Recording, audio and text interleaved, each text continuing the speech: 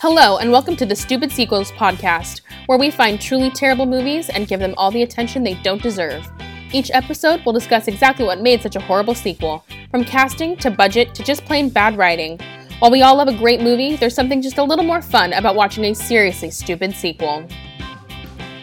Now, while there are plenty of awful sequels out there, we have a few guidelines about the kind of movies we'll be reviewing here. We're talking about direct-to-video, made-for-TV, never appeared in a theater sequels. The ones the studios gave up on before they even started.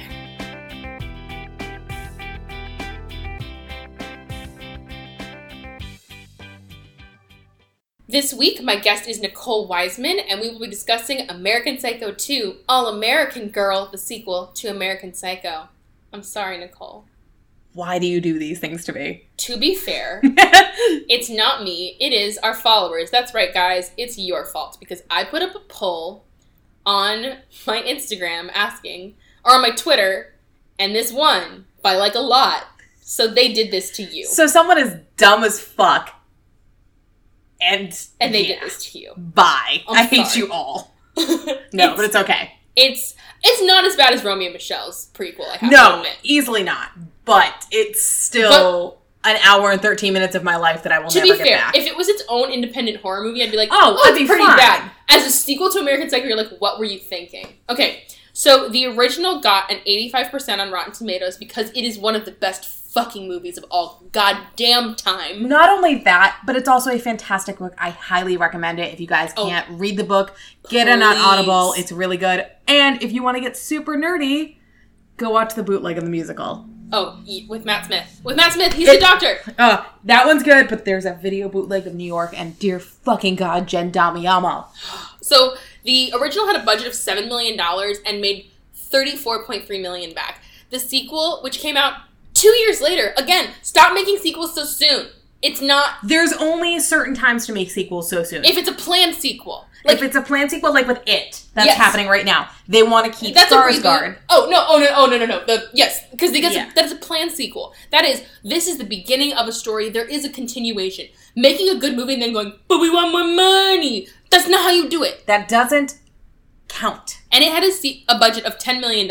Wait, what? Which I'm like, did you spend it on voiceovers? They spent it on music licensing, let's be real, with those awful 90s songs. They did not spend it on music licensing because all of that music was public domain. Oh, no. It's terrible. You know what they spent it on? What? 2 words. William Shatner. That's where their budget went. And the one explosion. Oh, but that one explosion.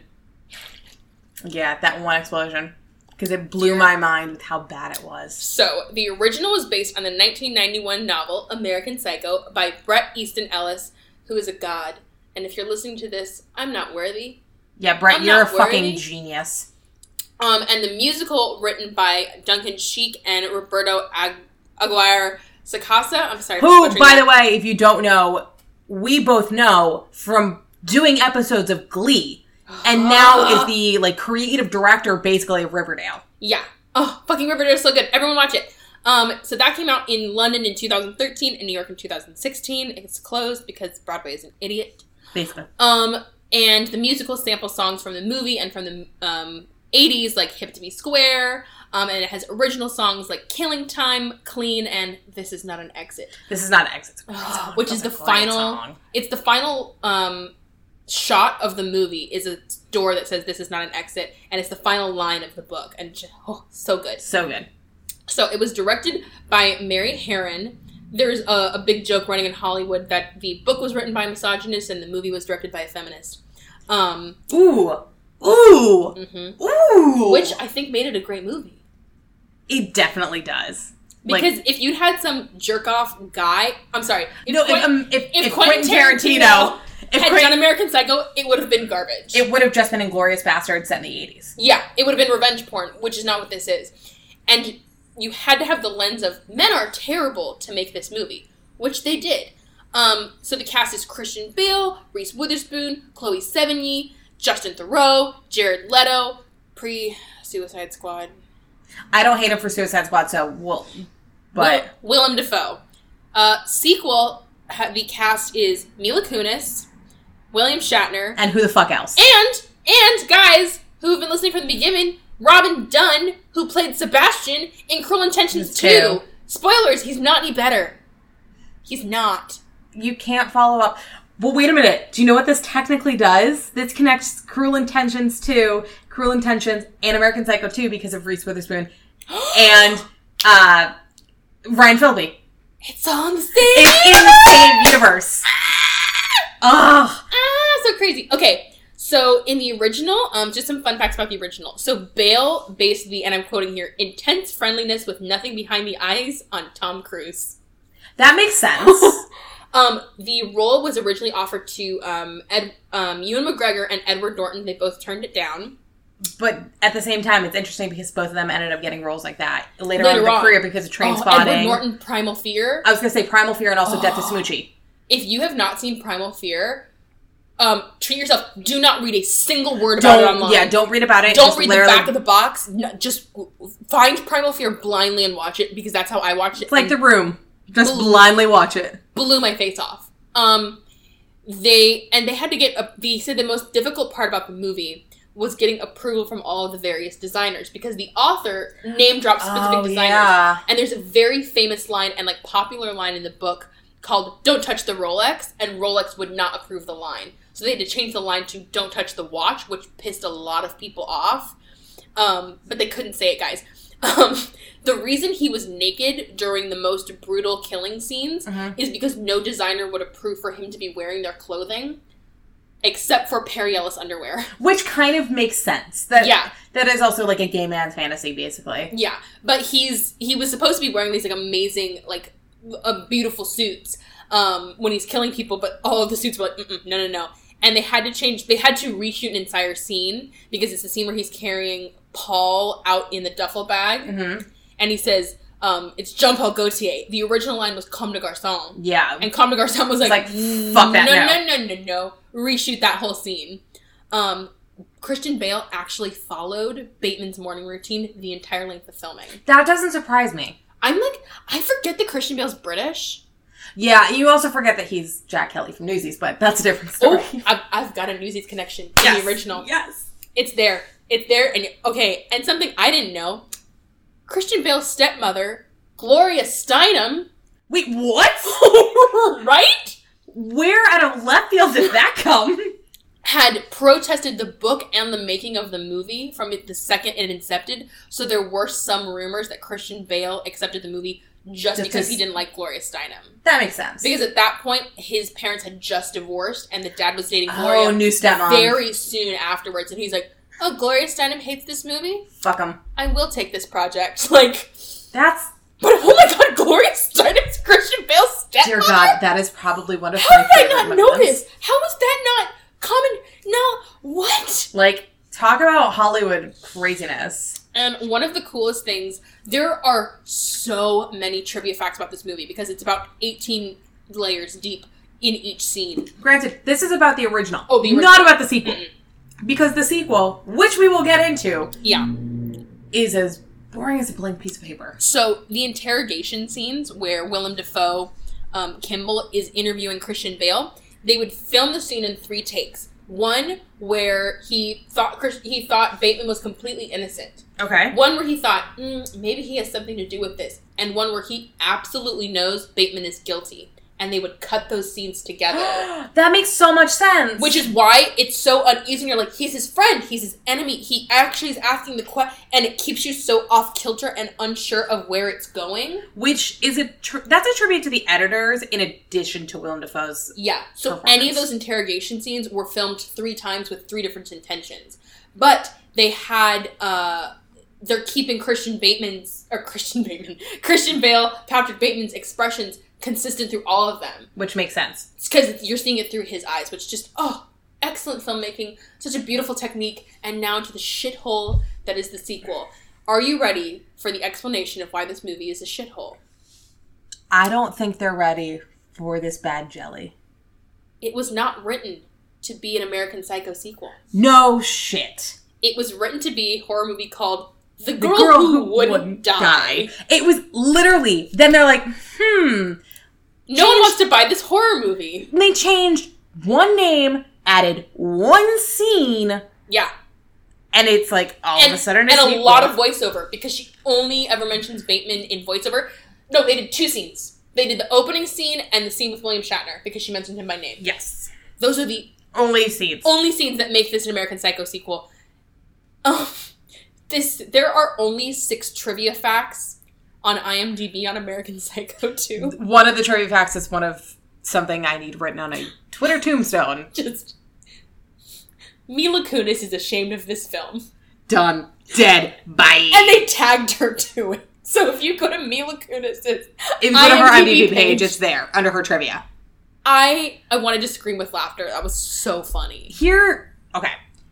Should we talk about the major issue first and foremost, or should I save that for the end? I say save it for the end, because let's talk through this as much as we can. Because this movie, thank God, is only an hour and 13 minutes. It's an hour and 13 minutes of my life that I will never get back. It just clicks along real fast. Thank God. Yeah. Because the suffering. It was so awful, because you're sitting there and you're like, oh, okay, if it's going to be anything like American Psycho, it's going to be amazing. I'd love to see Here's the thing. I would love to see American Psycho done in the 2000s from a female perspective, with that psychological twist. I think it would be insane, and then I think it would be brilliant. Argument. I don't think American Psycho can be done with a woman, because part of why... Oh, no, that's right. It can't be done with a woman because a woman actually has rations. No, not even that. Is part of why Bateman gets away with so much shit is because he is a white man. That's true. And he is given the allowances to walk around bloody, to walk around carrying a weapon, to walk in and out of places as he pleases, to not question people's power. Are we talking about America's Trump right now? Or Trump's America? Because... oh my gosh, that was so creepy. Yes. Yes, we are. Literally, Patrick Bateman sounds like... Trump era. It's a Trump era male. It really is. You would not be one to question anyone if you saw Patrick Bateman nowadays wearing a MAGA hat, or at least or he looked like a MAGA bro. He would look like a MAGA bro. You know what the perfect time for an American Psycho remake would be? 2016. Occupy Wall Street. Ooh, fuck me up. Like, there's all these protesters, and they're, like, sleeping in the tents on the sidewalk, and then they wake up and an entire tent of protesters is dead. And they're like, oh my god, the fucking cops are killing these protesters. And you think that they're the enemy, which they are, but they're not the enemy you think they are, and it's fucking And then you realize that they're not actually being killed, they're just getting to their senses and leaving. Yes. But also... Ooh, that would have been such a good time for a remake. That would have been... Here's the thing, you can still do that. I think they're doing it now. It's called American Horror Story Cult. Kind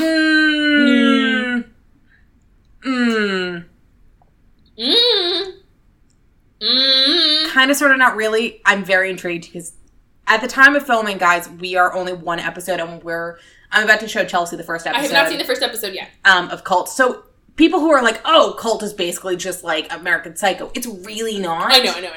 But that is an interesting comparison. Also, I would have loved to seen the guy who was in Nip Tuck, who was also, he played the dad in season 1 in Murder House. Yes. Oh. You know exactly who I'm talking about? Yes, I cannot think of his name. I would love to see him have played Patrick Bateman in a remake, because I think he would have been great. Or, ironically, oh my god, Alexander Skarsgård. Oh, no, I've got it. Who? Michael Fassbender. Too nice. Have you seen him in the Alien movies? I mean, yeah, he's fucking terrifying. Have you seen him in the Alien movies? Yeah, he's a dick. Oh my god, Michael Fassbender. Oh my god, Michael Fassbender. But you also have to remember, actually, none of them would work, because Patrick Bateman's supposed to be early 20s. So it'd have to be... Robbie Amell. Oh my god, it'd be Grant Gustin. Grant Gustin as Sebastian Smythe. Oh my god, no. Okay, fucking, I know we hate prequels and we hate sequels. Fucking American Horror Story, the prequel, Prep School, starring Grant Gustin, because he still looks like a teenager. You mean American Psycho, the prequel, starring Grant Gustin? Yes. Yeah, not American Horror Story, but yes, I get what you're getting. Yes. Actually, that'd be a great origin story, actually. I actually don't want to see a Patrick Bateman, don't do this, please. I don't want to see a Patrick Bateman origin story as like a full movie. No. Maybe a 7 to 10 minute short a la Severus Snape and the Marauders. Yes. On YouTube? Yes. Or Vimeo? Yes. Ooh. Your platform of choice. Oh my god. Oh, now I want it. Someone kickstart this shit. Darren Criss could play Paul Walker. Holy shit! Oh my god, yes. Lea Michele could be Reese Witherspoon's No, character. Lea Michele doesn't touch this thing with a 20-foot pole. I love the woman to death. She gets to be the annoying cunty one. Zach, no. Oh, Billy Lord.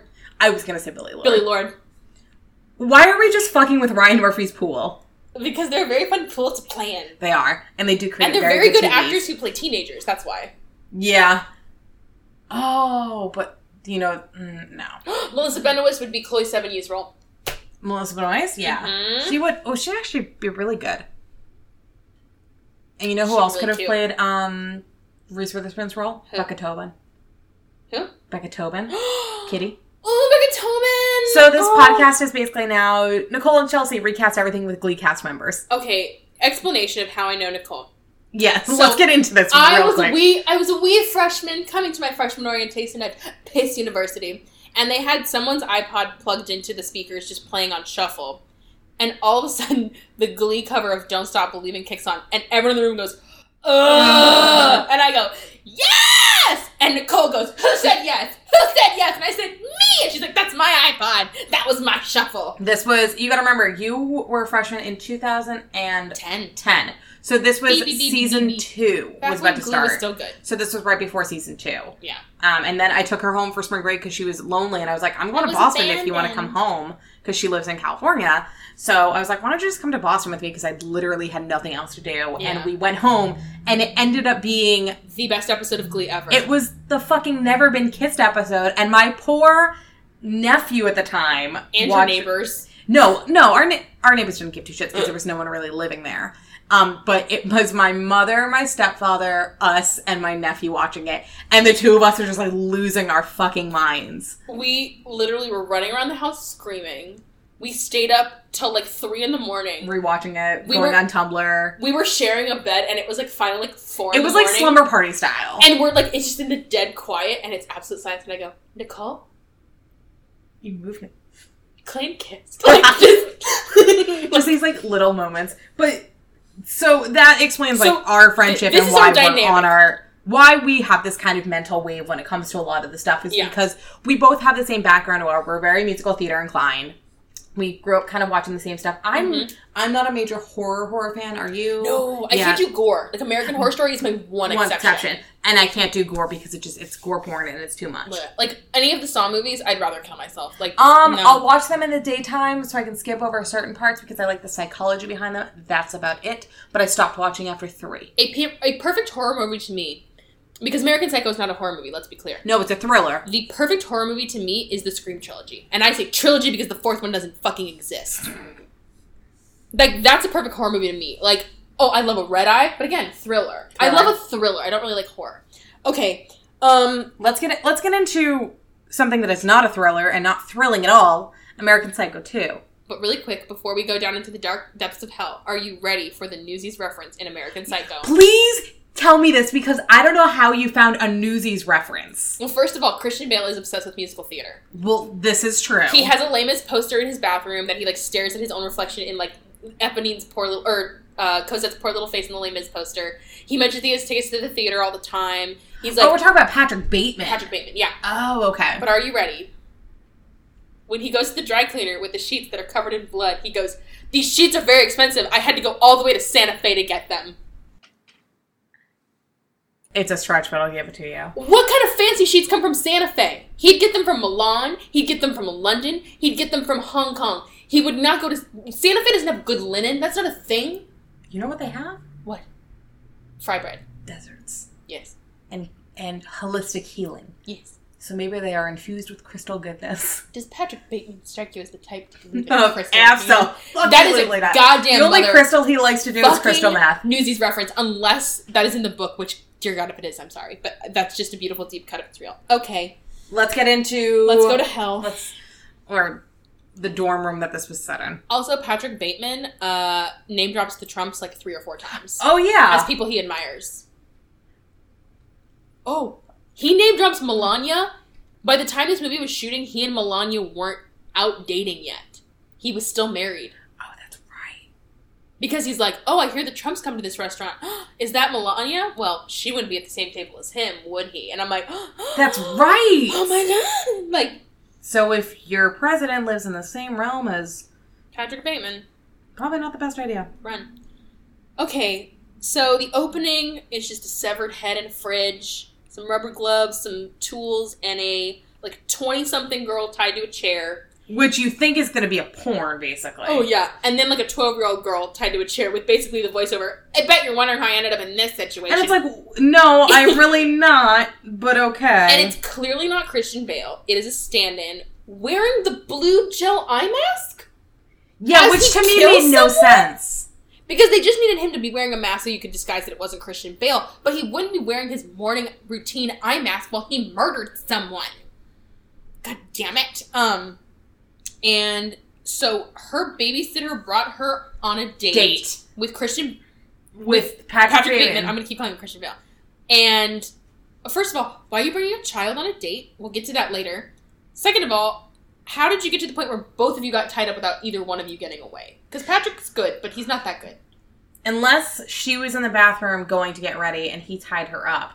And then all of a sudden, Clara, or whatever the hell her name is, comes out and then drugs her. But even then, that's giving this movie way more credit than it actually deserves. And so, the little girl in the chair is young Mila Kunis. Her name is Rachel. Or is it? Dun, dun, dun! Oh, so many twists and turns, guys. This is going to be so full of spoilers because you have to talk about it backwards and forwards to make it make sense. So, a giant spoiler alert. Don't fucking watch it. I'm like, don't actually spoil it. But yeah, spoiler alert. Don't fucking watch this. So she gets loose and she's like, I was going to just run away. But then I came up with another idea. And she just fucking ice picks Patrick Bateman and kills him. Doesn't he ice pick someone in American Psycho? No. Ice pick is very Basic Instinct. Yeah. I don't know. He does an axe. He does a hatchet. He does the chainsaw. He has the whole tray of tools when he's fucking with the prostitutes. That's why I was thinking But it wasn't specifically... an ice pick. Ice pick. Oh, also, did you notice the way he was murdering the girl, the babysitter, made no sense. Because that's not Patrick Bateman style. He's face down in her lap, and she's bleeding profusely. There's a giant puddle of blood coming out from her, and she looks up, and there's blood coming out her nose. I'm like, is he eating her out so violently her brain hemorrhaged? That would have made the movie so much better. Oh my God. How is he killing her in a way in which his face is in her lap that's making her bleed from the nose? I don't get it. Tongue so good it'll make you bleed to death. Oh. So young Mila Kunis is just like, and that's when I discovered I'm gonna be Dexter. I'm gonna be a serial killer. I'm gonna be Dexter. I'm gonna be a serial killer who kills serial killers. Smash cut to 10 years later, or 6 years later. 6 years later. Which I'm like, that girl definitely did not look like 12. She looked like 9. She was 9. She looked like a baby. And she had that weird, deep voice, which I'm like, did you dub in a different actress? Because that voice did not belong to that child. No, it did. Because she's like, there's a little lady in the hallway. She's like, I thought I heard a crash. She's like, oh no, it was nothing. I'm like, what's that voice? Jesus. So we smash cut to Rachel. She's wearing an American flag shirt because the name of this movie was All American Girl. Which is bullshit. You are not an American Girl doll. Don't wear that shirt. And she's at West Washington College, which is has the best behavioral studies school in the country. Really? Because that's not true. So her mom's an alcoholic, her dad's a philanderer. Or so we think. Which doesn't line up with what we see later. She's got no friends because she's so cool and she's bitchy and she wears sunglasses. She's so cool, guys. She wears a leather jacket. It literally looks like every cliched 90s girl you would ever see. She's only missing a choker and butterfly clips. No, I think she's wearing a choker at one point. She is. No butterfly clips because she's dark. She's dark and edgy. They're beetle clips. So then... Okay there, Lydia. Malls just got a Lydia Dietz tattoo, and I'm mad jealous of it. She has Lydia Dietz on one arm and Mary-Kate and Ashley on the other arm. It's so 90s, dear God. Cool. I'm so scared of tattoos, but those are bitches. Okay, so her whole reason for going to this college is because of Robert Starkman, who's the ultimate serial killer hunter. He used to work for the FBI, and his very last case was Patrick Bateman, which is rumored the reason he quit the FBI because he couldn't figure out who killed Patrick Bateman, and that broke him. I don't believe that for 1 second. Also, Robert Starkman, Patrick Bateman, names are real fucking similar. I kept calling him Stark because I was in a real Iron Man frame of mind. Because I'm like Robert Downey Jr., Tony Stark, Starkman, Robert Starkman, wait, my brain. So he is looking for a TA, And 9 out of his last 10 TAs have gone to Quantico. Oh so my she's God. gonna become... Guys, is this the prequel to Quantico? TA. Quantico. I never watched Quantico. Me neither. So he's like, congrats for surviving the first semester. You're going to say bye to your old TA, Elizabeth McGuire. And I'm Remember that name? And I'm going to announce my new TA before we leave for spring break. Which also, did you take any classes that were 2 semesters? No, because also, he's like, congrats on surviving the first semester, and then they're going on spring break next week? Like, it must already be March, April, which means they've been back for like 2 months. Here's the other thing. If that's the case, he would have been teaching a 101 and a 102. Sorry for the technical aspects. Unless we're talking quarters, but he specifically says semester. I take a lot of issue with the timing in this movie. And apparently this is... Well, the timing, it all takes place in, 6 days? Yeah, because this is 1 week before spring break ends. And there's a party at the dean's house, which I'm like, what college do you go to? Dean O'Grady used to do stuff, but that was in our office or at certain areas. But also, we had the best dean of students in the world. Shout out to Dean O'Grady, still killing it. You don't remember? I didn't have a lot of real... Maybe it's because she and I still talk and we're still friends on Facebook. I'm that cool, almost 30-year-old that I'm still friends with the dean of students. She graduated when I was a freshman and I was a senior. Do you know what my experience with the PACE faculty was? Awful. The day after I declared myself an English major, the head of the English department got fired because he had a 4-year affair with a student. Spoiler alert, that comes into play with this fucking movie. Oh, it does. Spoiler with the TA. Robert Starkman, I forgot to play, he's played by William Shatner, guys. Because, of course, that makes sense. God. So she's like, I only have 3 other people who are my competition to be this TA. And then one who's a shithead who... Money boy. Oh, yeah. So that's Brian Leeds, which is played by Robert Dunn, otherwise known as Sebastian Cruel Intentions. Too. He's got a low GPA, but he's rich. The other one is Cassandra Blair. She goes, I think she's banging the professor, but I don't believe that. Which is weird because they're Later friends. on, she's friends, and she definitely knows that they've been banging for a while. Which is why I think they recorded this voiceover after they made it a sequel. Yeah, that would make more sense. Yeah. And the third is Keith Lawson, which is black guy. Token black guy. That's his only attribute, and he's got the second highest GPA in the class. And she's like, they're my only 3 competition, but they're not really competition because I'm going to get this. Yeah, it's 2 are competition, 1 is daddy's money. Yeah. Oh, yay. Our food's almost here. So the professor... Okay, in the middle of the classroom with, a door with windows, the professor gives Cassandra a necklace. Yeah, this is after everyone has apparently left the lecture hall, and no one, of course, is lingering outside. Except for Rachel Newman. So, Rachel is gonna be this fucking TA, hell or high water. Because she's psycho. And she's like, it's part of a plan. It's part of a plan. It's part of a plan. I'm like, you keep saying that, and then you don't explain. There's no fucking plan, bitch. So she's filling out her application. And Brian, the rich boy, is fighting with someone in the administrative office. And, the person is saying, your GPA is too low. We won't even let you apply.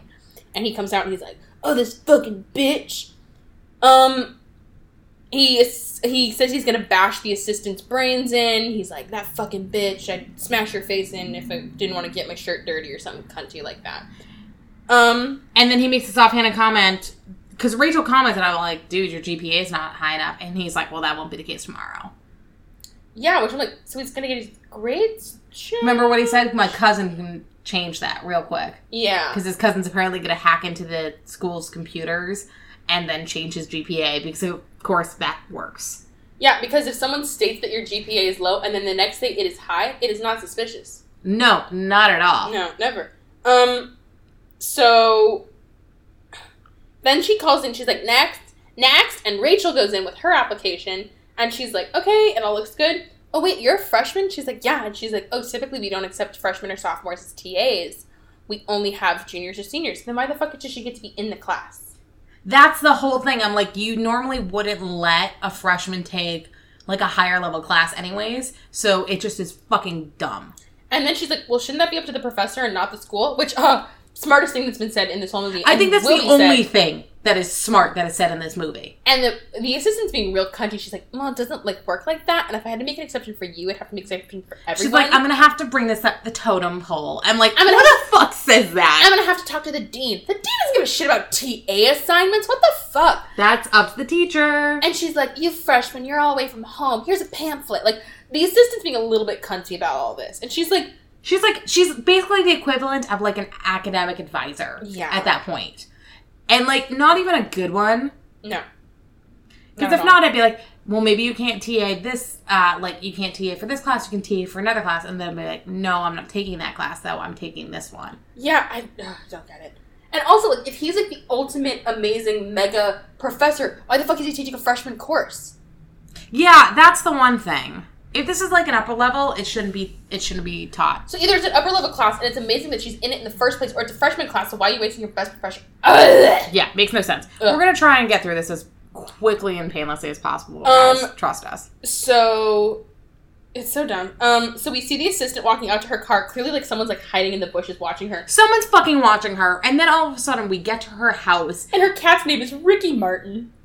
And she goes, Ricky, I'm home, which is very funny. And then all of a sudden, you see someone put the fucking cat in the microwave. They put a cat in the microwave. Thankfully, they don't kill the cat. No, like, immediately, like, the assistant runs up the hall and, like, opens it. And the cat's like, Arr! It's totally fine. It's, like, not her. I'm like, okay, like, literally, if they'd microwaved a cat, I would have, like, called you and be like, episode's over. We're not watching this movie. Nope, I'm sorry. No.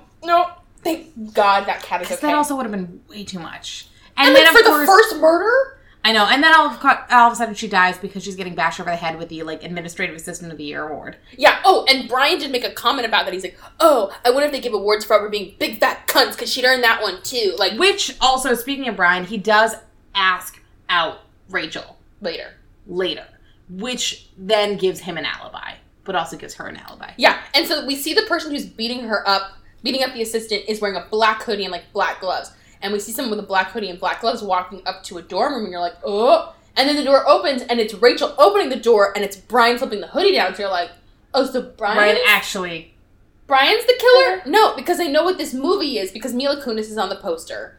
We're not stupid. We're not that dumb. And then, of course, they go out to a nice fucking fancy-ass dinner. Right? Okay, and the way that he's playing this, it's like he's caught between Sebastian in the prequel and Sebastian in the actual movie. Like, he's not as bad as a full-on goober as he is in the prequel, but he's not Ryan Phillippe. He's not, I'm a fuck you because you're my stepsister and I'm a fuck you for a Mustang. He's a little bit better. Like, he's a little bit darker, but he's still like, oh, this restaurant's really nice. He's like Seth Green in, like, what's it called? Buffy? No. God, no. No, what's the teen movie? Can't Hardly Wait. Yes. He's like a douchier, more money version of Seth Green's character from Can't Hardly Wait, mixed with someone from, like, American Pie. Yeah, like, he's sort of smooth, but he's also sort of a goober, but he's also rich, but he's also a little bit violent. Like, he's a lot of things. So, they have their date, and then what the fuck happens? So he's like, well, you know that Cassandra is, like, fucking the professor, and she's like, oh, I think that's just a rumor. He's like, well, let's just say, if she gets the job, the school's going to get some interesting photos, and then that won't be a problem anymore. I'm like, and then he won't be a professor anymore, and then no one can be his TA. And then, of course, to get Rachel to back out of her ambition to become the TA, what does he do? He bribes her with a seven-figure, he's like, we'll make a deal with, he's like, we'll have a seven-figure agreement. Oh, but also his dad is donating an $8 million building to the school. Yeah. So he's like, I'm going to get this internship no matter what. It'll just be easier if you back out. It'll look a little less suspicious. And she's like, the fuck no. Interesting, but no. Also, it's another one of those where they do a lot of showing and not telling. Where, like, he's talking to her in the hallway and he's like, we have sexual tension. And she's like, we do. I'm like, what is this? No, you don't. It's just saying it doesn't make it true. So then we see, Rachel get home, and I thought Cassandra was her roommate at that point. Because they're, like, buddies, and they're, like, chit-chatting. No, but they aren't roommates, remember? She doesn't have a roommate. She has her own room. But they're, like, chit-chatting, and she's like, oh my god, me and Bobby are going up to the cabin. She's like, don't call Professor Starkman Bobby! And so I'm like, Bobby, so you do know that they're fucking. Like, it's been an established thing. Yeah. What? So, but after their date, what ended up happening? So, First of all, Rachel, take the $1 million and just be the TA next year if you're a freshman. Yeah. Take the $7 million, or the $1 million, and go... so dumb. Take the $7 million and just fucking go to Quantico anyways. Yeah, duh. And she quotes Bob Dylan at him. Which makes no character context sense. In no context, and she goes, I'll be in your dreams if you let me be in mine. And he's like, what? She's like, Bob Dylan. I thought you had culture. And he's like, what the fuck? I was like, I love that to you, Bob Dylan is culture. No context. So they come stumbling home. First of all, this entire movie up to this point has been scored like it's a CW show. It's like, oh, not even like a good CW show. We're talking like the bad episodes of Buffy, which there are very few of. Yes. It's episodes of Angel. Yes. There we go. But like they're them stumbling around the school like, oh, we're so drunk and in love. It's like scored like an episode of 90210. I'm like, what's happening? Like, no, not 90210, because 90210 had a class. Melrose Place. Melrose Place, there we go. Let's give credit where credit is due. So she kisses him. He immediately he comes his pants from her kissing his neck, and then she drops to her knees, and she's like, do you have anything? He's like, oh, no, but I can go to the convenience store. I can ask my roommate. I can, and she's like, I'll just go next door to my friends. I'll get a condom. And he lays down on her bed, and he's like, what's that crunchy noise? And he realizes she has plastic sheets down. And he's like, oh, fucking bed pisser. These piss sheets. I'm like, far jump. And all of a sudden, this mysterious black figure comes up from behind him. Not black. Hooded figure. Comes up from behind him and chokes him. And you can't quite tell what it is. It looks like a fishing line. And then you realize. And it pans out, and it's Mila Kunis. And she choked him with a condom. Not just any condom. Ribbed for her pleasure. No. It wasn't just that. It was a banana-flavored condom, wasn't it? Oh, did they say that? I feel like they said that later on. There was some joke about like a banana-flavored condom. Oh, that's right. Okay, so, because you find out she actually did have to get the condom from her friend. I'm like, you wouldn't have that on hand? What? So she chokes him out with a condom, and it's like, oh, so clearly she is the killer. Well, duh, guys. No fucking shit, Sherlock. No one was surprised. So wait, if she was just planning to choke him out, why did she bother to put down the plastic wrap on her bed? Because if she's going to slit his throat, she needs the plastic sheet. In case they had sex. Oh, DNA. True. I'm going to get real Dexter up on this business. Yeah, so, but when he's like laying in her bed, he's like, oh, that's weird, she has plastic sheets. Oh, that's weird, there's an ice pick behind her. Oh, so she had the ice pick. So she still had the ice pick on her fucking nightstand. Just out in the open. And he picks it up, he's like, what the fuck? I'm like, basic instinct had come out by this point. You'd be like, get out. Get the fuck out. The pussy ain't worth it, run! Pussy ain't worth it. So she's killing it with a condom, and then she looks at herself in the mirror, she's like, God, I need professional help. Okay, so what does she do? Odd moment for self-awareness. She immediately goes to a shrink. And this shrink, here's the thing. If anything, I would have seen her fucking the shrink versus fucking the professor. Yeah. Oh, except for when the flip around comes with the mistaken identity, it had to be. So his name is Eric Daniels. First of all, I hate people who have two first names. It's very confusing. Ew, bye. Because also when they're professors and doctors, everyone refers to each other by their last names. It's like, hey, Starkman. Hey, Daniels. It's like, well, is he Eric or is he Daniel? Oh, his name is Eric Daniel? Oh, that's confusing. I hate it. Fucking douchey. So she's doing her, assessment with him. It's the most bizarrely edited scene. Yeah, and there's lots of, fade to... Fade ins, fade out. It's like she's rambling on one giant long sentence, and they're trying to be like, oh my god, look, she won't stop talking. But she's not. They're going back and forth, and it keeps, fading in and out. It's just really badly done. And she's like, I have schedules, appointments, goals, dreams. And it's like, okay. Okay. So he's like, if you could be anyone in the world besides yourself, who would you want to be? She's like, I want to be Elizabeth McGuire. She's going to Quantico next year. And he's like, okay. Low expectations, but okay. Also, still underscored with this light, bouncy music. Yeah, the score of this entire movie was very contradictory. It's like they scored it like it was a scary movie, like the scary movie parodies. Yeah. Where, this is a horror movie that knows it's funny. But clearly it didn't. Yeah. I think the score came in later, and they're like, just roll with it. Just roll with it. So... It's like bad YouTube music that goes very wrong with the movie that's playing. So immediately after she leaves the office, he calls Professor Starkman, who we find out is one of his other patients, and he's like, I just talked to one of your students, and she is a textbook sociopath. She has no... But wait, that gives me... she. That gives me a clue. And he's like, that's my only favorite line from this fucking movie. He's like, I'm not going to tell you her name, but if you guess who it is, don't say her name back. And so he's like, She has no concept of reality. She really wants to be your TA, and she's a textbook sociopath. She's like, oh, I know who you're talking about. And like, don't worry about her. Which, it'll be fine. By the way, will throw you a curve in the last 30 minutes of the movie. Yeah.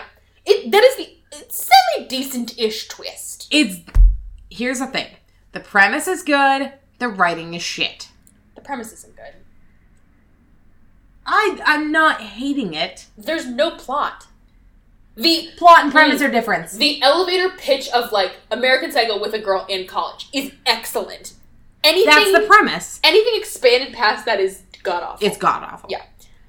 So he's, like, talking about her on the phone, very obviously, and she, like, walks back into the office, and he's like, I'll call you back later, Mom. Like, and she's like, oh, you have to talk to your mother. Mom. And, like, gets, like, very intriguingly, like, interested in that conversation. You don't have a wife? Why don't you have children? Why doesn't anybody love you? Like, she's trying to, like, psychologically break him down, which was not a thing that Patrick Bateman did. Yeah. Patrick didn't fucking care. Here's the thing. I keep doing this where I try to fix the movie. You can't fix this. But wait. So, we see Patrick Bateman killing the babysitter. Mila Kunis gets loose. We see her wheel back the ice pick, and we assume, like, oh, she killed Patrick Bateman. She helped Patrick Bateman. She killed the babysitter. And Bateman's like, I could teach you a few things. Like, takes her under his wing for a quick minute. He gets killed. He dies. And she asked him. She's like Bateman Part 2 because she learned from him. That is the premise of fucking Scream. I know. And Saw. And Jigsaw. It would have been a better movie than this. Oh, dear God. It would have been. Even for a quick second. Because she's like, I'm the next Patrick Bateman. It's like, you knew him for 30 seconds when he tried to kill you. So, she's like, oh, well, too bad nobody loves you and you don't have any children. Bye! And he's shook. He's like, oh my God. Like, she's real scary. So she goes jogging. And jogging. And jogging. And jogging. It's like, you're not fucking Christian Grey. You don't need to go jog before you fuck someone. She's literally jogging for a full 3 minutes and just fade cut, up a hill, down a hill, off a road, over a mountain, toward a lake. It's fucking awful. And she gets to a river, and she picks up a beer bottle and throws it. And I'm like, oh, she's like killing a small animal or like a homeless person? No, just smashed a beer bottle on a rock. Just because she could. And the beer bottle hits the rock and like smash cut to the dean's party. And she's like, oh man, I got just so distracted on my run. I'm late for the dean's party. Okay, the girls dressed for this party range from summer daytime wedding to Vegas club. To Ned of the Roxbury. Like, none of these girls got the same invite. Like, what? And like, there's like 20 girls like all crowded on Professor Stark and they're like, ooh, tell us about Ed Gein. Ooh, he hated his mom. Like, they're trying to like flirt with him, whatever. And she's very mad because she's like, I meant to get to the party early so I could talk to him. And Cassandra comes over to her and she's like, oh, well, Bobby and I, just don't call him Bobby. That's like a running joke. She hates that she calls him Bobby. She's like, well, I'm not going to be able to talk to him either because there's all these girls. Why don't the two of us ditch this party and we'll go get a bottle of wine? Oh, and Rachel, I have a secret to tell you. Starkman told me I'm going to be the TA. I'm like, I feel like he wouldn't want you to be the TA because he's fucking you. No, he's like, so then he and I can spend all this time together and the wife won't suspect it because it's just work. I'm like, yeah, bullshit. It's not how it works. And so Mila Kunis is like, I'm so happy for you. Let's get a bottle of wine and bounce. And sharp cut to Cassandra's dead. Which, we don't know how she died. She's hanging by her neck. And she's got a note taped to her chest, which we can't read at this point. We get to see it later. You can't read it at this point. So what happens is she puts the note on her. She calls her voicemail to leave an alibi. Oh, yeah. And she's like, hey, Cassandra, it's Rachel. It was so great seeing you, but I'm going to head back to my apartment. Like, she leaves herself an alibi on her voicemail. Yeah. So then she drops it on the shrink the next day with no appointment. She's like, I'm coming in to tell you I don't need any more sessions because I feel like you were really judging me yesterday and like you don't have a wife, you have a sick mom that you don't talk to, you don't have any kids, you don't have any dates, you have a dead-end job, you're a lot like Ed Gein. No! So before this, you know what happens before this? What? Remember, doesn't Starkman call him and say, she's dead? No. That's after. Immediately after. No, it's like the next scene. Oh, yeah. So, he's like, what the fuck? Get out of my office. You're crazy bitch. Oh, and then he calls him again and is like, she's fucking nuts. Yeah, he's like, you super need to watch out for this student. She is off her rocker. So then we finally get to see her in class in action. And so... Which, by the way, that scene was dumb. It was weak as fuck. First of all, as soon as Keith opened his mouth, I was like, wrong, because I know more about serial killers than you. So he's like, let's talk about Ted Bundy. And Keith, the token black guy, goes, well, he was very calculated and organized. No, he wasn't. No, he wasn't. He was very sporadic. He was extremely sporadic. He picked all of his victims very carefully and stalked them. Like, no, he didn't. He wandered around a lake with an arm cast on saying, can anyone help me with my boat? Can anyone help me with my boat? And any girl that walked up with him was the one he picked. He walked into a random sorority house and killed half the girls and left the other half. He was not planned or calculated at all, which is basically exactly what Mila Kunis says. She's like, the fuck are you talking about? His first 2 murders were very careful and planned. And once he got a taste for it, he's like, oh, fuck it. And just went nuts. Yeah. And so the professor's like, oh, very good, Mila Kunis. She's wearing the same American flag shirt. I'm like, it's been a week. It's been 2 days. You're gross. Do your laundry. And so basically she like completely rips apart his argument because it's inaccurate. And then she goes, and this was such an odd question. She goes, Professor, how would you classify a killer whose downward spiral was calculated to his grand scheme? And he goes, great question, except stupid because that's never happened before. The fuck? Scooby-Doo. And then I'm like, okay, so she's talking about herself clearly, but then she's not. She's very much not, because nothing she's doing is a plan. So Keith is walking around, more stalking in the bushes shots, and he's in the library. She's wearing her full black hoodie, black gloves getup in full daylight. Yeah, which makes no sense.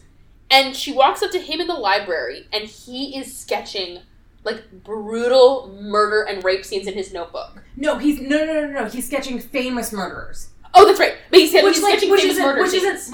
Which isn't awful if you're in a criminology thing and like this is how you're like trying to purge it from your mind. But it's tiny bit twisted. But still, it's a little twisted. And she's like, oh, he's a great artist. He's a lot like me. Too bad he has to die. Ice pick! Also, this ice pick just lives with her. Right. Also, killing someone in the middle of a public library on a second floor. How are you getting the bodies out? How? She left that one. She left it at the end when they're going through. That's right. Oh, because it's okay, and this is the one thing I did calculate out. Is like, how is no one noticing that these students are going missing? But because it's the week before spring break, she's like, oh, she must have left for spring break early. So like the campus is kind of like in flux because people are coming and going. Yeah. So Starkman is looking for Cassandra. He has a key to her apartment. He walks in and he finds her hanging, and you finally get to see the note, and the note says, "He didn't love me enough." Dun dun dun. Dark. That is fucking twisted. He freaks out. He takes the note. He takes photos of the two of them. He takes the tape out of her voicemail because he's been leaving her messages asking where she is. Therefore, eliminating Mila Kunis' alibi. And so Starkman calls Dr. Daniels, and he's like, that student you were talking to me about, she's dead. What, guys? What? He thought that the doctor was talking about Cassandra and not Rachel. Oh no, mistaken identity. And he's like, and she's like, I told you he was crazy. And he's like, but like this girl, I knew her. He was special. He's like, well, how could you know her? Were you fucking her? And he's like, I loved her.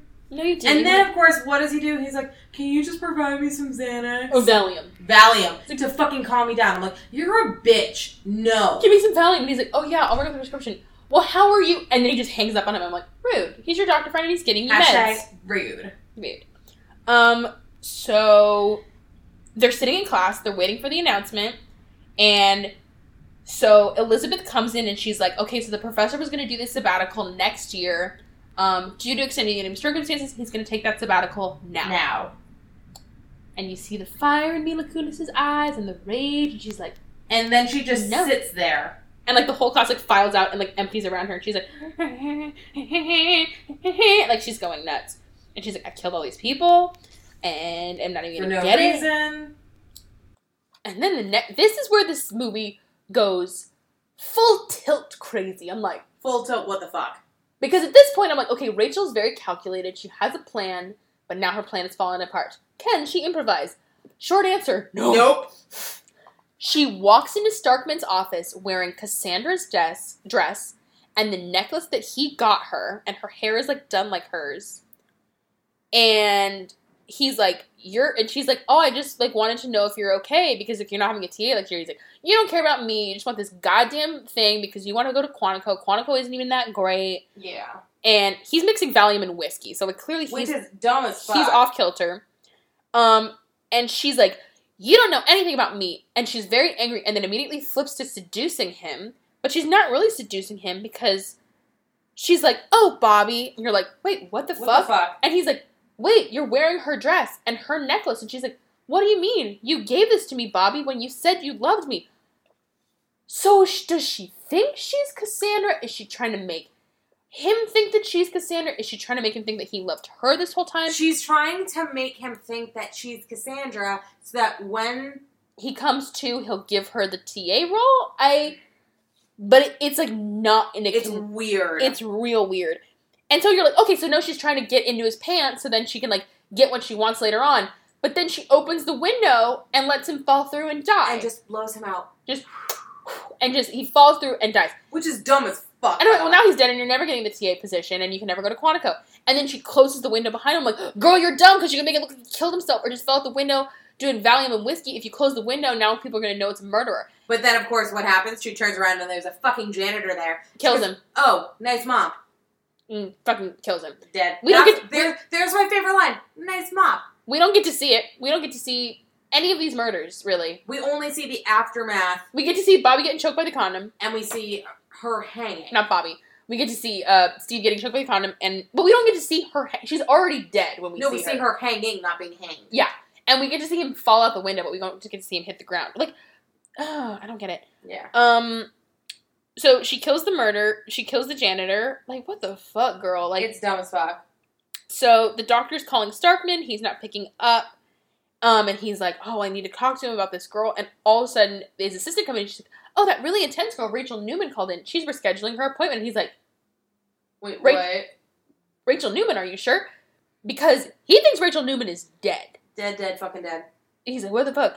And so Rachel is packing for spring break. And all of a sudden, her parents come to the door. And this is where the movie really lost me. Yeah. Like, hard. Her parents are like... Nice. Milk toast and milk toastier. Like, they're not even, like, annoying and, like, suburban cunty. They're just, like, oh, she's like, oh, I made reservations at this place called... No, they get suburban cunty when they go to the restaurant. When they go to the restaurant. But she's like, oh, I made you reservations at this restaurant. She goes, oh, is that Italian? Your father can't eat Italian. It's too spicy. And you're like, oh, this is how white bread they are. Like, Italian is too spicy. And she's like, it's French. And it's also her mom's birthday. And then, of course, they're like, why does it smell in your room? She's like, oh, there's a sewer problem. Oh, don't go in my closet. That's where your birthday birthday gift in there. And I was like, the fuck are you doing? Body's in the closet. Duh. But not just anybody. Wait for it. It's coming. Wait for the plot twist of the century. It's coming. So she misses her appointment with the doctor. He calls Starkman one more time to be like, what the fuck's going on? Where are you? This isn't funny. Is this a prank that you told me this girl was dead? She's clearly not. What the fuck? And then he's taking his mom out to dinner, and you're like, oh, so, like, something Rachel said sunk in about, like, you don't even talk to your mom. Yeah. So he's taking the mom out to dinner. It's a little bit cute. So Rachel gives her mom the necklace that her professor gave Cassandra. What? And then her mom was just like, well, my friend, she had this thing on her face, and it looked like skin cancer, and I told her to go to the doctor, but she wouldn't go to the... And she's just doing one of those rambling stories that has no point. And Rachel's like, I have to go to the bathroom, and then she's like, where's my steak knife? And Rachel's just, like, in the bathroom clutching a steak knife. She's like, I'm gonna fucking kill him. I hate him. I want to kill my mom. I want to kill her so bad. She's so fucking annoying. I want to die. Rachel Newman, hate my mother. She's so goddamn annoying. Yeah. And so the doctor is taking his mom to the same restaurant where Rachel and her family are. So he walks in, he sits down with his mom. The mom has an ugly hat. Yeah, the mom looks crazy. The mom was weird. Yeah. I couldn't tell if she was supposed to be, like, dementia patient-y or just rude. Yeah, that was weird to tell. Real weird. Oh, then the weirdest waiter. Okay, so when Rachel is having a date with Steve, the waiter's like, oh, here's your wine and here's your martini. It's my first day. And she's like, okay. Bye. And then it's this same waiter at the restaurant with the mom and the psychiatrist. I'm like, what is this waiter? I don't get it. So he sees Rachel across the restaurant. He's like, I have to go talk to her. What the fuck?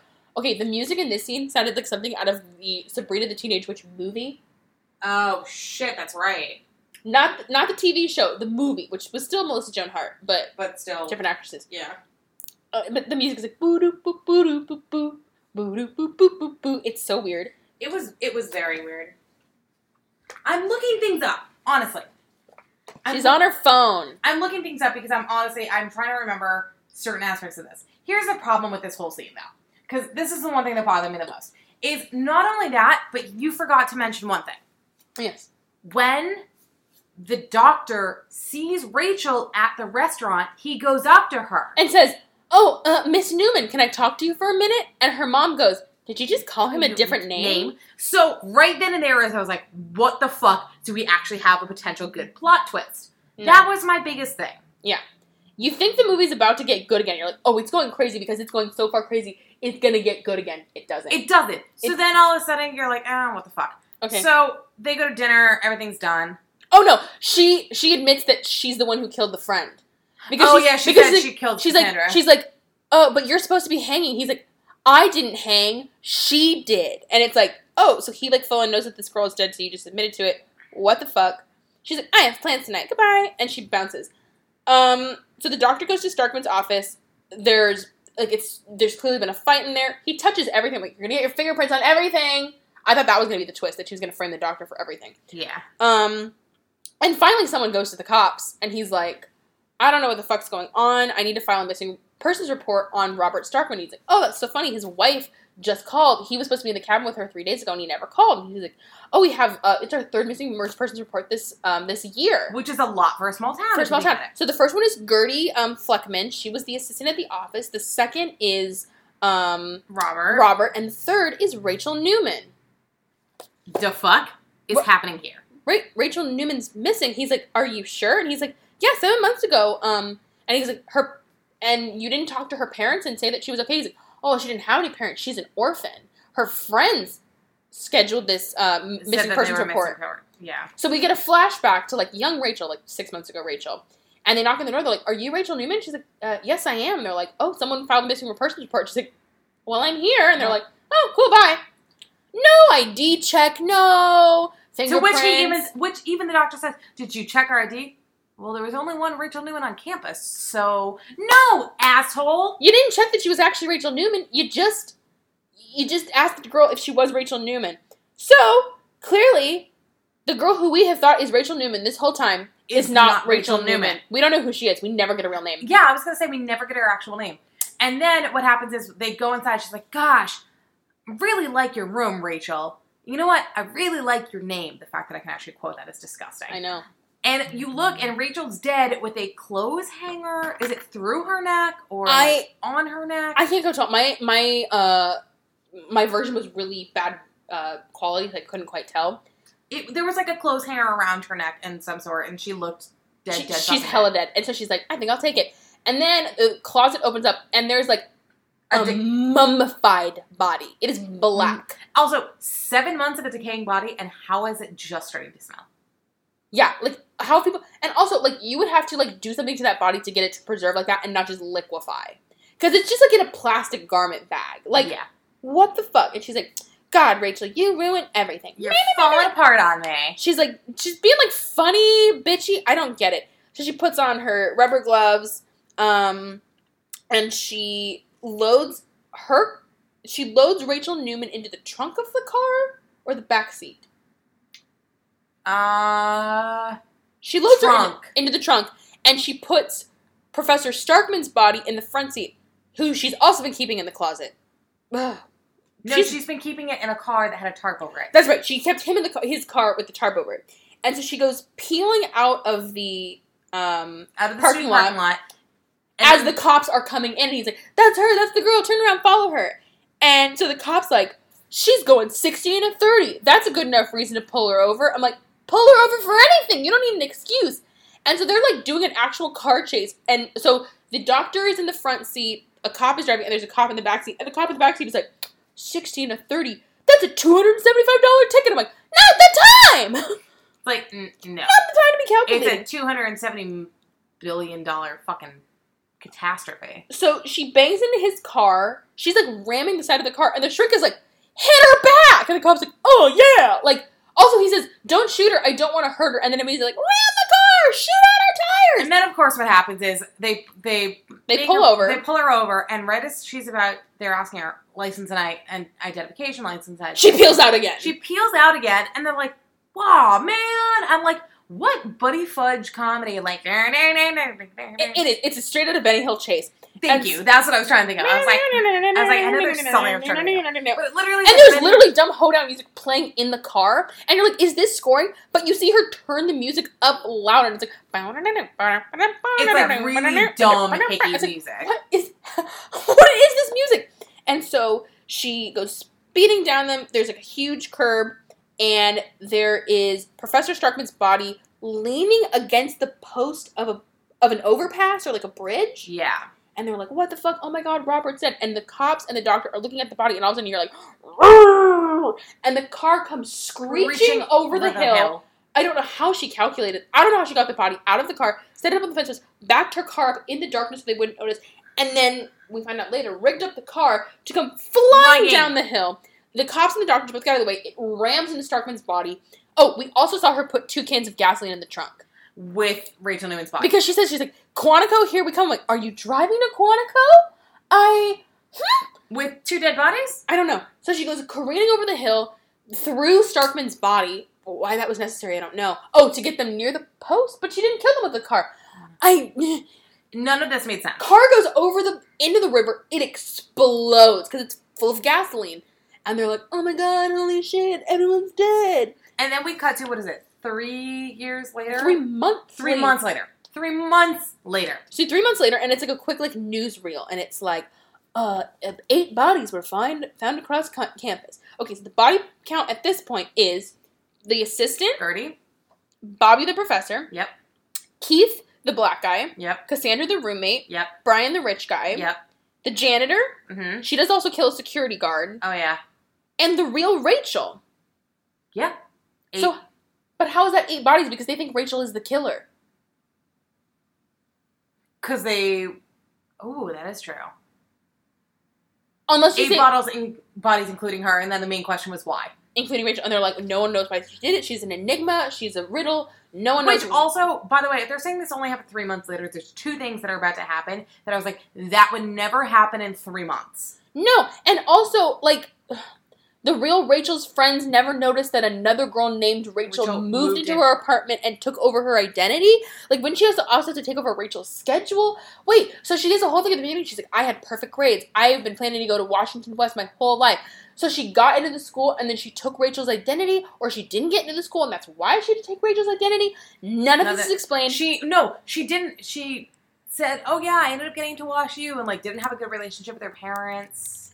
But there's a whole thing at the beginning where she's like, my dad's a philanderer, my mom's an alcoholic. Neither of which is clear when you met her. Yeah. When you meet them. So it's just really fucked up. So then we cut to Quantico.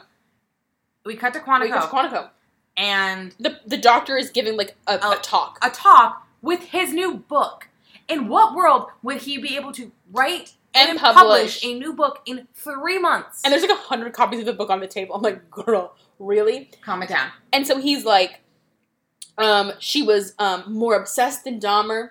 Dahmer wasn't that obsessed with people. He kind of grabbed them on impulse. More calculated than Bundy. Again, Bundy isn't calculated. And then? More faceless than Bateman. Bateman is many things. Faceless is not one of them. Because no one even knew that there was a serial killer until Bateman was dead. And then they hooked a bunch of unsolved mysteries to his murder. Well, that's what they're saying for this movie, which I'll get into in a minute. Oh my god. So they're like, she was an enigma, she was a riddle, and we'll never solve her. Clap, we'll never know why. Thank you so much, blah, blah, blah. And then I'll be signing copies of my books. And so he's like, yeah, she killed 8 people. It's insane. And she's like, oh, who can I make this copy to? And she's like, Elizabeth McGuire. And it pans up, and it's fucking Mila Kunis dressed as Elizabeth McGuire. With the glasses. And the neckerchief. And the hairdo. Khakis. And he's like, and then, of course, the next she's like, person... goodbye! Yeah, and she walks off. So the next person comes up, and he's like, do you know who that is? do you know Elizabeth McGuire? And he's like, Agent McGuire. Agent fucking McGuire. She's the first sophomore to ever be made a full agent. How can she be a sophomore? This makes if it's 3 months later. Unless it's supposed to be a year and 3 months later? I don't know. So she not only got into Quantico under someone else's identification. First of all, does no one have IDs in this universe or social security numbers? Or fingerprints? Any of this. She got into Quantico. Okay, first of all, to be a fucking agent at Quantico, you have like 8,000 kinds of background checks. Yeah. Because presumably, Elizabeth McGuire's parents are not dead. Nope. What the fuck? And so her voiceover, she's like, I know. Why did I let him know? I almost had the perfect crime, but if you have a perfect crime and you don't let anyone know about it, then what was the point even? They found the real Rachel's body in the trunk that night and assumed I was her. Like, and then, of course, the last fucking shot of this movie is literally her standing in the creek with the burning car behind her. With the remnants of the burning car behind her. She's got the black hoodie on. And the black hoodie on, and she turns towards the camera and smirks. It literally looks like that meme of the little girl smiling when the house is burning behind her. I literally am like, huh? It literally made no fucking sense. Huh? Like, this movie ended so abruptly and so crazily. I was so deeply confused. It wasn't even bad in that it was poorly done, or that the acting was bad, or the fucking off. It just made no sense, and there was no beginning, middle, or end. There was no plot. There was no follow-through. And you want to know what makes the least amount of sense, which is my main gripe. Oh, I forgot a giant plot point. Fuck! No, it's huge. Okay, so when Rachel is trying to seduce Professor Starkman, she's like, "Wait, you mentioned that." I thought. No, I didn't. Oh shit!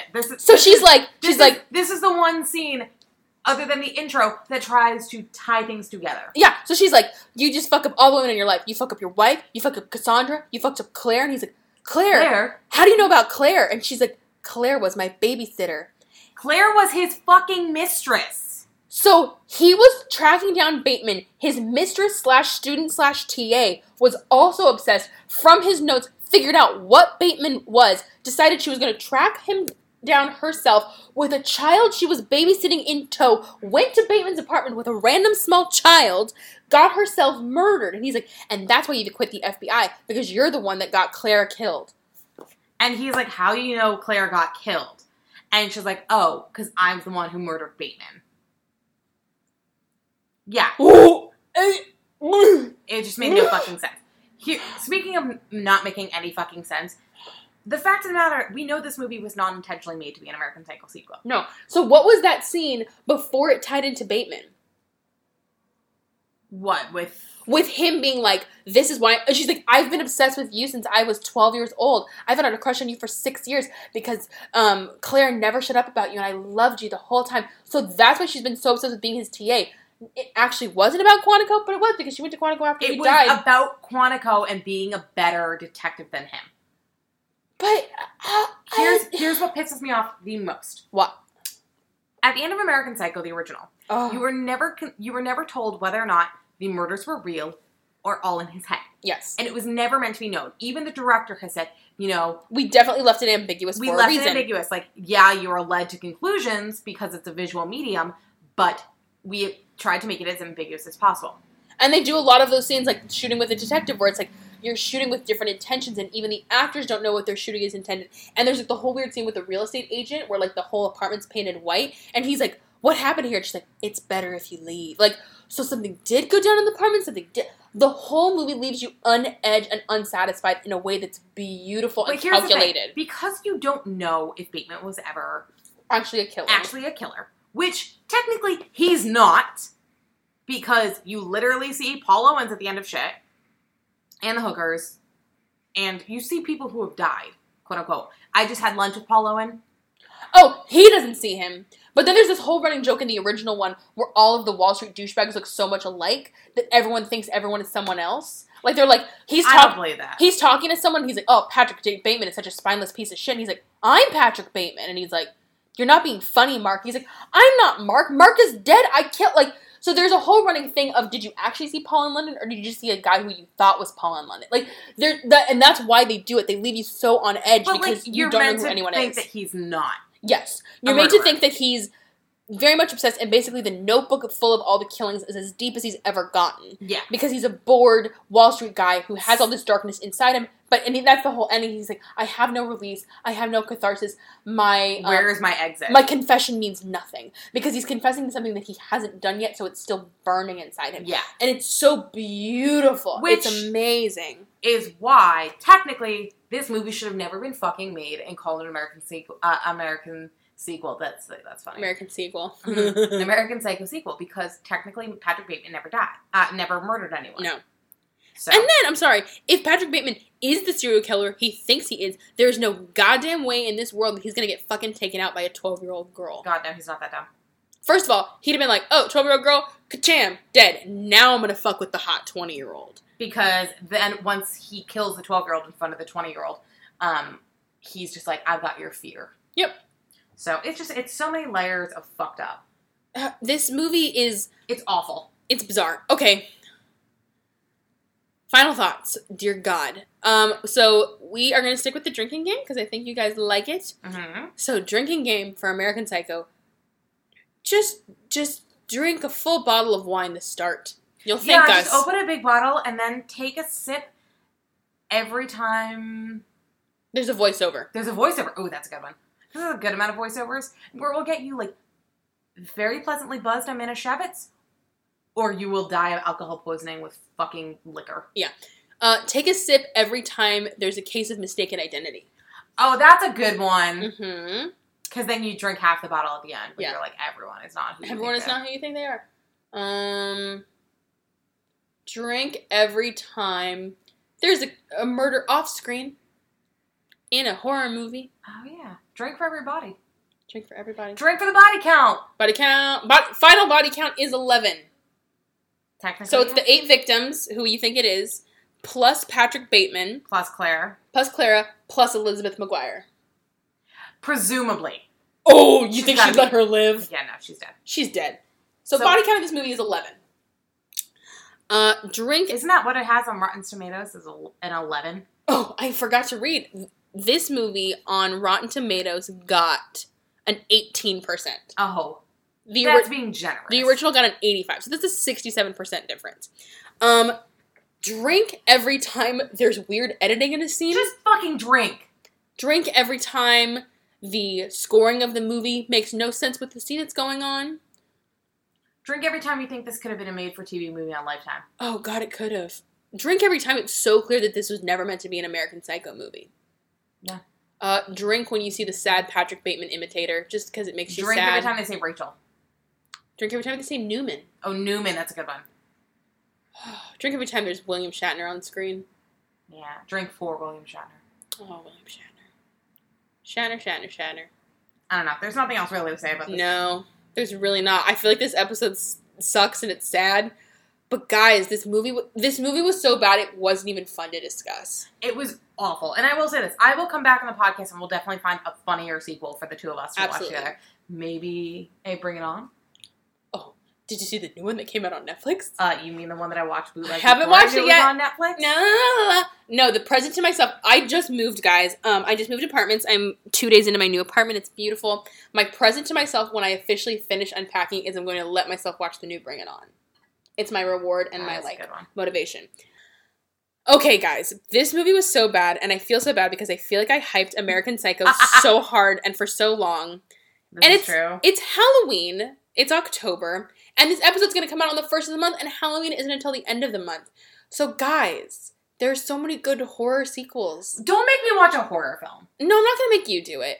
Good. I might do a second episode for October as a present, as a surprise. Only if it's like Halloween Town 2. No, it has to be direct-for-TV movie of an originally good movie. Do you not read our rules? Well, that was direct-for-TV. No, but it was a direct-for-TV off a movie that was already direct-for-TV. Oh, fuck that then.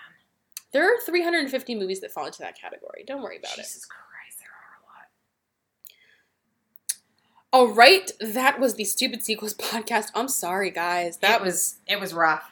Oh! But we got there. Favorite quote from the original. From the original? From the original.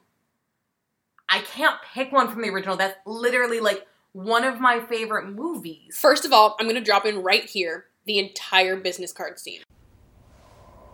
Is that a gram? New card. What do you think? Woohoo. Very nice. Look at that. Picked them up from the printers yesterday. Good coloring. That's bone. And the lettering is something called Cillian Rail. It's very cool, Bateman, but that's nothing. Look at this. That is really nice. Eggshell with Romalian type. What do you think? Nice. Jesus. That is really super. How'd a nitwit like you get so tasteful? I can't believe that Bryce prefers Van Patten's card to mine. But wait.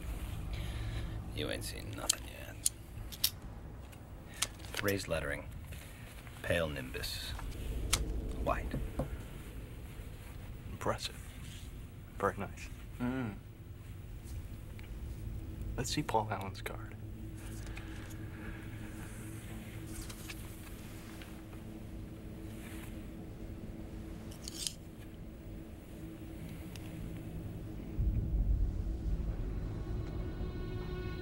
Look at that subtle off-white coloring. The tasteful thickness of it. Oh my God. It even has a watermark.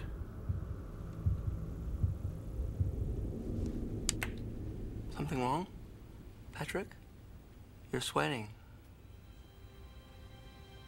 Fuck you! Fuck you! That is one of my favorite scenes, but I'm also gonna take one that's kind of from the musical versus the movie. Do it. That's The entire dropping that intro. whole thing in. I'm 26 years old, living in New York City at the end of the century. And this is what being Patrick Bateman means to me. And then it goes into You Want It All, which is fucking brilliant. Also, just go watch the performance of that from Stephen Colbert. Yeah. Okay, So good. and so my favorite quote from the original, because I'm not counting the business card scene, because that belongs to both of us. Yeah, that's such a good scene. Is he's talking to, Patrick Bateman is talking to David Van Patten, and he goes, Do you know what Ed Gein said about women? Ed Gein, maitre d' canal bar? No. Serial killer, Wisconsin in the 50s. And what did Ed say? He said, when I see a pretty girl walking down the street, I think two things. One part of me wants to take her out and talk to her, be real nice and sweet and treat her right. And what the other part of him think? What her head would look like on a stick. I do love that. which is an actual Ed Gein quote. That is fantastic. For all you murderinos out there, that's right, I'm touching into the other podcast universe. Murderinos. For the record, all of the serial killers that are mentioned during this movie Did are... you really write them all fucking I down? did. Bundy, Dahmer, Quote unquote Bateman. Ed Gein. They mentioned Ed Gein like 2 or 3 times. They mentioned Bundy a couple times. That's it. Oh, H.H. Holmes, Albert Fish, and Nanny Doss, who was a Black Widow who's not that famous. But those are all the serial killers mentioned. I mean, give me a fucking Menendez brothers. Speaking of which, are you gonna watch the NBC thing? Oh, hell yes I am. Isn't that who's playing? Oh, it's Edie Falco. Mm-hmm. I was like, Edie Falco's coming for Sarah Paulson. She is. Come in. Did you see that Ryan Murphy is considering doing a Misery remake with Sarah Paulson? Oh, and it's the prequel, and it's called Ratchet. I am so. Oh no, not of One Flew Over the Cuckoo's Nest, over Misery. It's not over. It's not Misery. It's One Flew Over the Cuckoo's Nest, and it's a prequel of. It's a prequel called Ratchet, and it's starring Sarah Paulson. And I believe it already got picked up by Netflix. Can you give me a season of American Horror Story where Sarah Paulson is the villain, though? She technically was in Hotel Sally, although it was really the Countess. But no, she wasn't.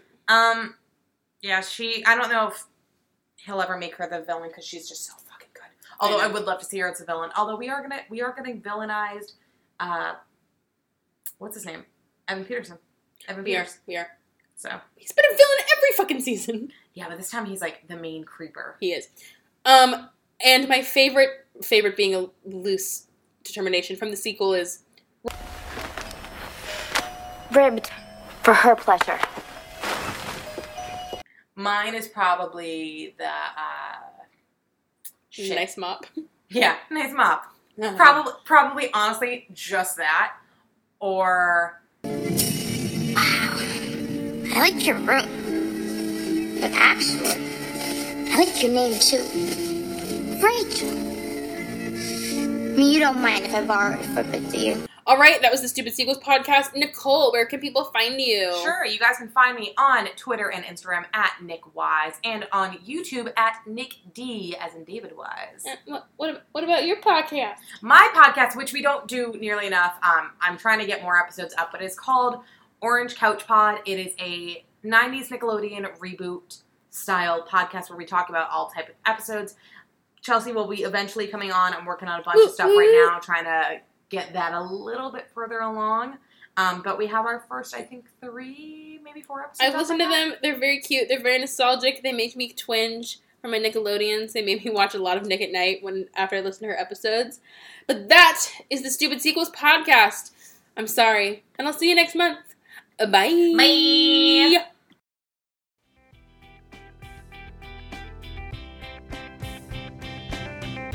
Thanks so much for listening to the Stupid Sequels podcast. Please subscribe and review so everyone can find us on iTunes. You can find us on Twitter at StupidSequels2 or email us at stupidsequelspodcast@gmail.com. Every episode is made possible by our sound engineer, Francis Gacod. Our logo was designed by Nicole Wiseman at Wise Shots, and you can find me online at Callie Blair on Twitter and pretty much everywhere else. And remember, even though these movies are stupid, deep down, we really love them.